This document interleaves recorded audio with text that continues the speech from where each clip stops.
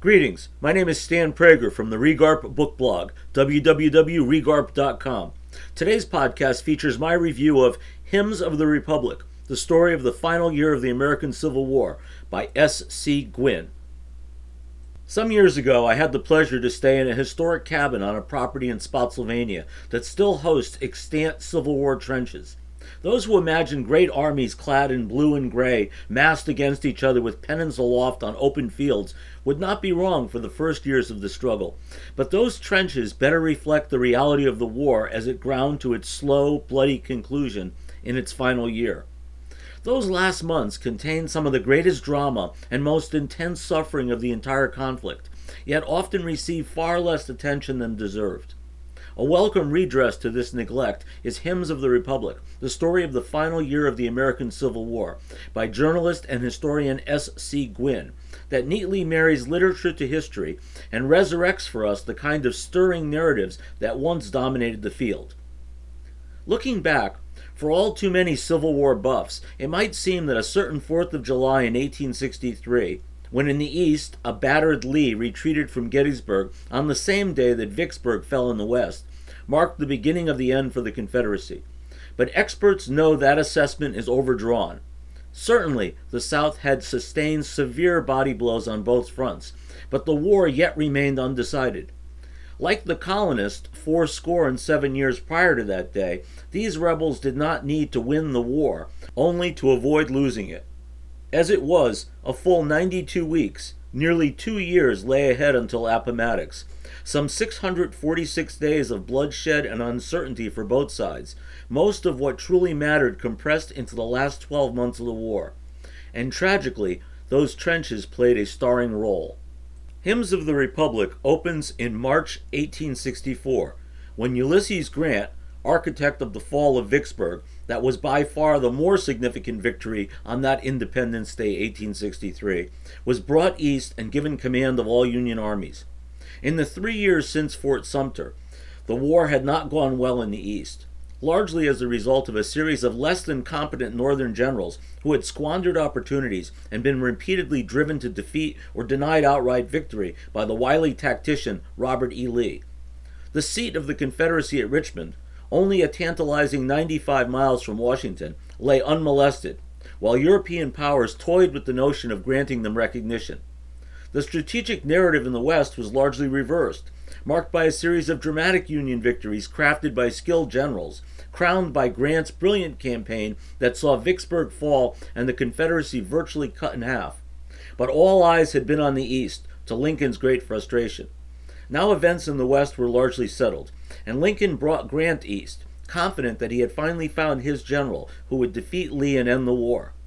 But while Lincoln's instincts proved sound in the long term, misplaced optimism for an early close to the conflict soon evaporated.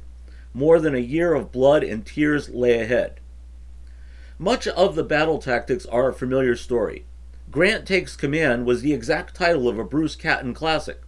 But Gwynne updates the narrative with the benefit of the latest scholarship that not only looks beyond the stereotypes of Grant and Lee, but the very dynamics of more traditional treatments focused solely upon battles and leaders.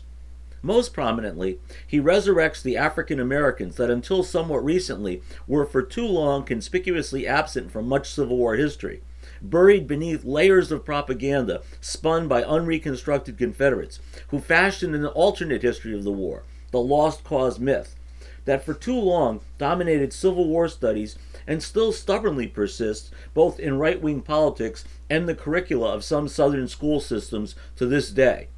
In the process, Gwynne restores the role of African Americans as central players to the struggle, who have long been erased from the history books. Erased. Remarkably, most Americans rarely thought of blacks at all in the context of the war until the film Glory in 1989 and Ken Burns' docuseries The Civil War in 1990 came along.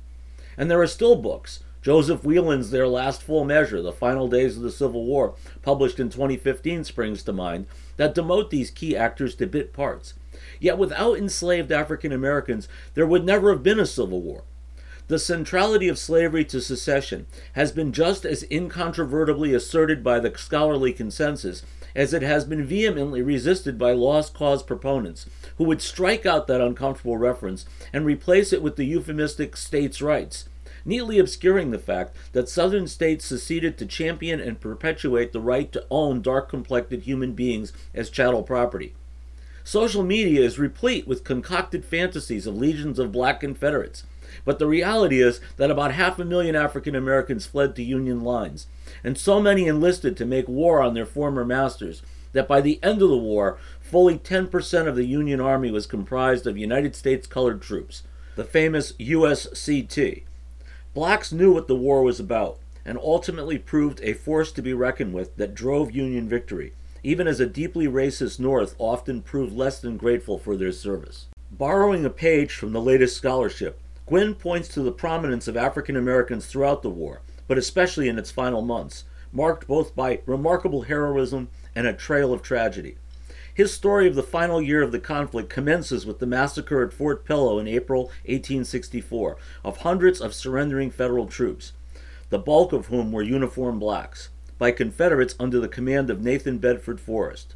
The author gives Forrest a bit of a pass here. While the general was himself not on the field, he later bragged about the carnage, but Gwynn rightly puts focus on the long-term consequences, which were manifold.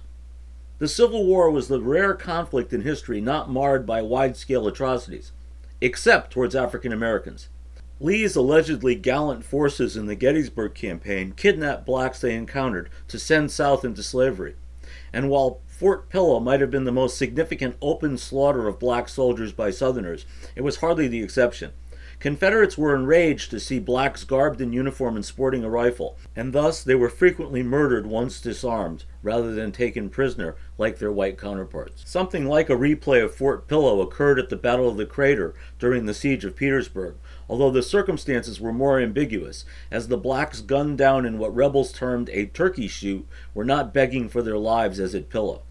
This was not far removed from official policy, of course. The Confederate government threatened to execute or sell into slavery captured black soldiers, and refused to consider them for prisoner exchange. This was a critical factor that led to the breakdown of the parole and exchange processes that had served as guiding principles throughout much of the war. The result bred conditions on both sides that led to the horrors of overcrowding and deplorable conditions in places like Georgia's Andersonville and Camp Douglas in Chicago. Meanwhile, Grant was hardly disappointed with the collapse of prisoner exchange. To his mind, anything that denied the South men or material would hasten the end of the war, which was his single-minded pursuit.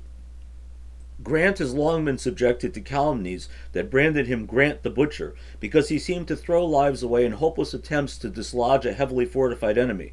The most infamous example of this was Cold Harbor, which saw massive Union casualties. But Lee's tactical victory there, it was to be his last of the war, further depleted his rapidly diminishing supply of men and arms, which simply could not be replaced. Grant had a strategic vision that set him apart from the rest. That Lee pushed on as the odds shrunk for any outcome other than ultimate defeat came to beget what Gwynn terms the Lee paradox. The more the Confederates prolonged the war, the more the Confederacy was destroyed. And that destruction was no unintended consequence, but a deliberate component of Grant's grand strategy to prevent food, munitions, pack animals, and slave labor from supporting the enemy's war effort.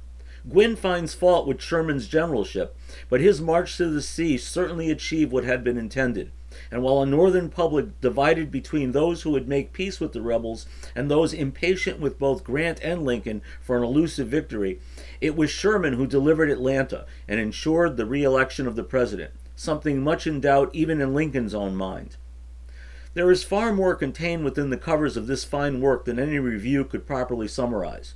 Much to his credit, the author does not neglect those often marginalized by history, devoting a well-deserved chapter to Clara Barton entitled Battlefield Angel. And the very last paragraph of the final chapter settles upon Juneteenth, when, far removed from the now quiet battlefields, the last of the enslaved finally learned they were free.